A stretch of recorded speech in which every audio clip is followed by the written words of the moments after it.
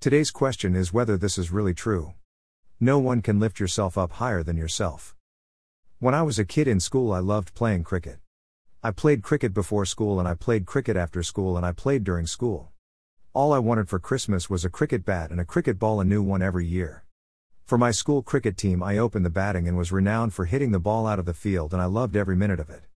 But then a very strange thing happened. I was elected captain of the team. From the day I was elected captain of the team, I couldn't hit the ball straight, I couldn't hit the ball over the fence, and I went out nearly every game in the first over. Nothing had changed except a well-meaning school teacher had intervened in what could have been a great cricketing career. The teacher had lifted me up to the status of captain, which was far higher than I could lift myself. I simply loved batting and wicket keeping. The idea of captaincy had never entered my sense of self or ambition. The teacher had lifted me up higher than I could lift myself.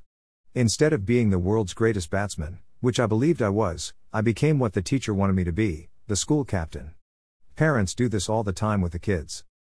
When we try to be what somebody else wants us to be, we create a conflict between what we really enjoy and what somebody else would enjoy us being. Between then and now, we've invented the wheel, discovered electricity, and renamed Australia.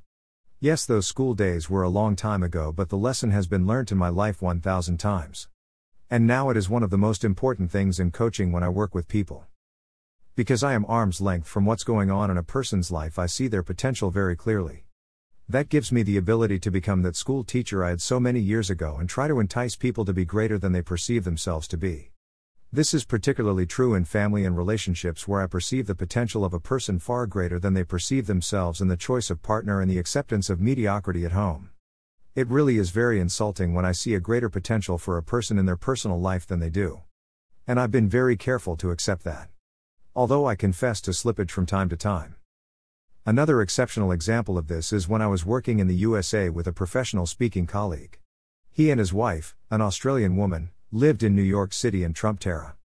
They were both very sophisticated people and they welcomed me into their world both socially and professionally with open arms. They saw my potential even though I was operating on a different wavelength. But there was a massive problem. My social exposure had been at best the local pub and a few RSL clubs. My clothing was tailored to suit those environments somewhere between the beach, the bush, and my self-designed office environment. In other words, cheap and shitty. On the Upper East Side of New York, the restaurants and evening bars where we went to socialize with their friends, I must have looked as if I was the local bum, and for them this was completely embarrassing. When they mentioned my requirement for an upgrade of clothing, I was 100% in support of their idea and went out and bought a complete wardrobe of more expensive clothes, from Gap. Of course, I just did what I thought was good. When I arrived dressed in my new Gap outfit, they asked and questioned me about where were my new wardrobe of clothes, and of course we realized that we were talking different social definitions of good. I took the clothes back and got a refund. With that entire refund, I went to the shopping center at Berghoff Goodman, and was able with the entire budget of that shopping spree at Gap to purchase one shirt. My friend, who was 2 sizes smaller than me, gave me one of his old suits, which I took to a tailor who with an incredible miracle of work adjusted it so at least I could get into it. Slowly but surely my clothing began to look more like the social structure both professionally and socially of my friends. I felt fantastic. But again, just like my school teacher ruined my cricket career by promoting me above my station, above what I thought of myself, my friends in New York did the same. For the next 6 months I didn't hit one ball out of the ballpark in my work in the US. I remember attending events and speaking engagements emulating my friend, dressed like him, trying to be like him but really being Chris. The problem with this difference between what I perceived myself to be and how I was dressed was in the billing of my time. You see, I thought I was worth $5,000 for a speaking engagement, whereas my friend was charging $15,000 for a speaking engagement. So I started charging $15,000 for a speaking engagement and nobody booked me. I couldn't understand what was going on until I realized it was my own sense of worth that was holding me at $5,000. When I started charging $5,000 again, the bookings flowed and my speaking engagements improved, and slowly over a period of 2 years I increased my fee up to $15,000. There was an alternative path to waiting 2 years to increase my fee. I could have increased my sense of my own value.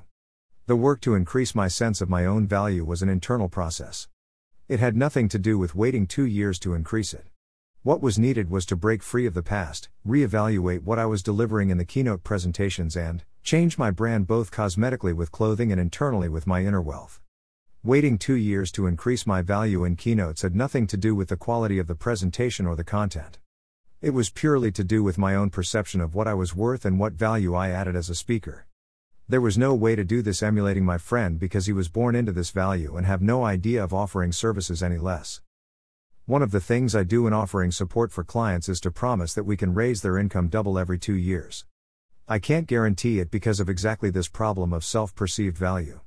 We get paid what we think we are worth. It is very easy to ask for a 10% or a 15% pay rise because that value is, like my 2 years of professional speaking, completely comprehensible under the same perception of value that we have just slightly increasing with experience. If we take ourselves out onto the open market, we will see that our job across many different industries can be worth anything from half to triple what we are paid. Now the question is going to be which job we apply for and will we get the super high paid job? The answer to this is conspicuous. Most people can't comprehend that they could be paid double or triple what they're currently getting, similar to me charging $5,000 and then suddenly charging $15,000, and the reason is that nobody can lift us up higher than we lift ourselves up. So whether it's a job, a relationship, a dynamic with family, a business we are running for a product we are delivering, the value of it is completely in our own control and perception. The process of changing that control and perception is called self-worth, your inner wealth. With Spirit. Super Chris. End of today's I Wish I'd Known It. Wisdom.